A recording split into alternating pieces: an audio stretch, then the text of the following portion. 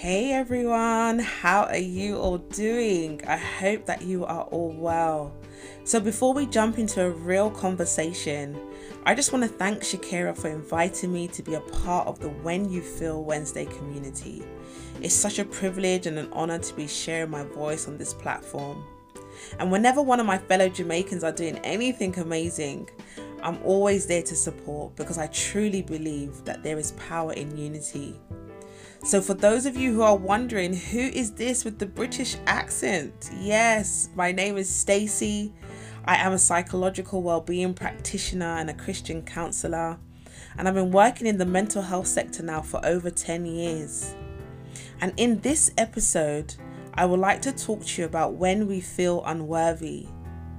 And if we are keeping it all the way real, I know we can all relate. Feeling worthless often involves a sense of hopelessness and insignificance. It's also another common symptom of depression. But feeling unworthy can arise from a number of factors, like our childhood traumas. Some of us may have been neglected, abused, or even maltreated. Whatever our past experiences, we have this overwhelming feeling that we are just not good enough. We may feel like we're not good enough for a girl or a guy. We may feel like we're not attractive or skinny enough. We may feel like we're not good enough for a job or a position, as if we're not smart or skilled enough. We may even feel like we're not good enough to reach our goals and ambitions, as if we're just not capable. And with the craze that is social media right now, we compare ourselves to others, and the pressures that comes from peers, family, work, and society in general is enough to make us feel like we're completely broken inside. Guys, I know the list of feeling worthless is endless, but guess what? I am here today to tell you that you are more than enough. I am here to tell you that when God created you, He looked at you and thought you were so good.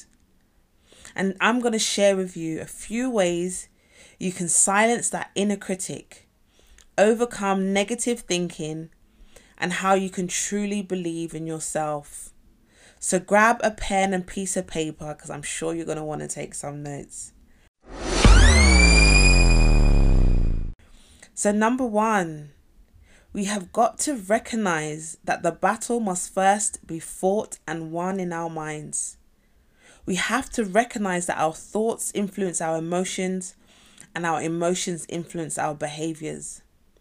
Proverbs 23 verse 7 says, "As a man thinks, so is he." So I want you to challenge all that you've been thinking about, all those thoughts that make you feel unworthy. You have to take the fight to that thought and wrestle with it until you win. I wonder how many of you are really tired of the same old stinking thinking and really want to change. If that's you, you have to be ready to go to war. 2 Corinthians 10 verse 4 to 5 says, "For the weapons of our warfare are not carnal, but mighty through God to the pulling down of strongholds, casting down imaginations and every high thing that exalts itself against the knowledge of God, and bringing into captivity every thought to the obedience of Christ." And I love that word captivity because that's what we should be doing whenever we feel like we're not enough. We need to bring that thought into captivity. Number two, we must become more self-aware. You know, that's the craze at the moment within the clinical world, mindfulness, meditation. We have to be thinking about what we think about. We can't just sit back and allow these thoughts to run wild in our minds. When we hear that negative self-talk, we have to question ourselves and ask, who is really speaking here? Where did that voice actually come from? Is that voice really me? Or does it sound like the belittling voice of my parents? Is that voice really me? Or is it the degrading voice of an ex, Does that voice really sound like me?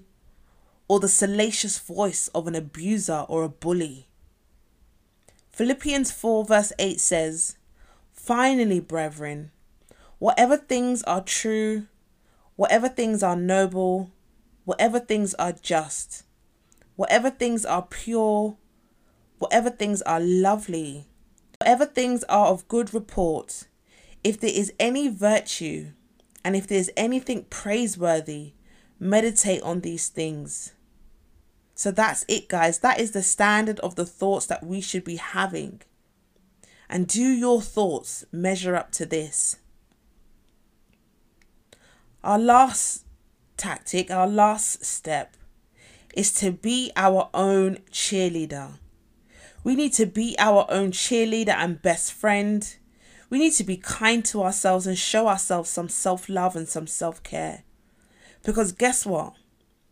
If you would not say to your friends the things that you say to yourself, then why do you talk to yourself like that? Really, why do you talk to yourself like that? Because the way that we talk to ourselves can have a powerful impact on our mind, on how we feel, and on our actions. Self-talk can either be a weapon or a downfall. It can be a weapon for success, but like every weapon, you have to practice with it and you have to hone in your skills.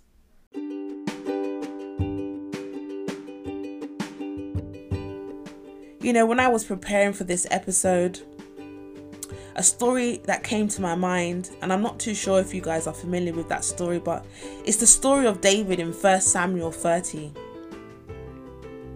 So that's 1 Samuel chapter 30 if you're taking notes. After David's many victories and the people sang and praised him singing, Saul had slain his thousands and David his 10,000s.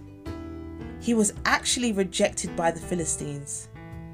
He was sent away to another city, and when he arrived at that city, he realized that it had been attacked. It had been burnt down, and their wives and their sons and their daughters had all been kidnapped. Now, when the men in David's army realized what had happened, they were so grieved that they began to plan to stone David to death. Now, I want you to pause for a second and just put yourself in David's shoes. Just imagine the thoughts that would have been running through your mind. David was probably blaming himself, wondering, how could he let this happen? That he was such an idiot. That clearly he wasn't fit for such a position, to be leading such a great army. The Bible said that David was greatly distressed, which means he was suffering from extreme anxiety, sorrow and pain. And I know that you guys can relate to that. I'm sure there's been circumstances in your life where you have felt just like David. But guess what David decided to do? He decided to strengthen himself in the Lord. He decided to be his own cheerleader. And he went on to achieve victory wherever he went. Now guys, I shared that story because that is what I want you to do. I want you to take a page out of David's book and encourage yourself. Be your own cheerleader. Talk to yourself positively. Affirm yourself.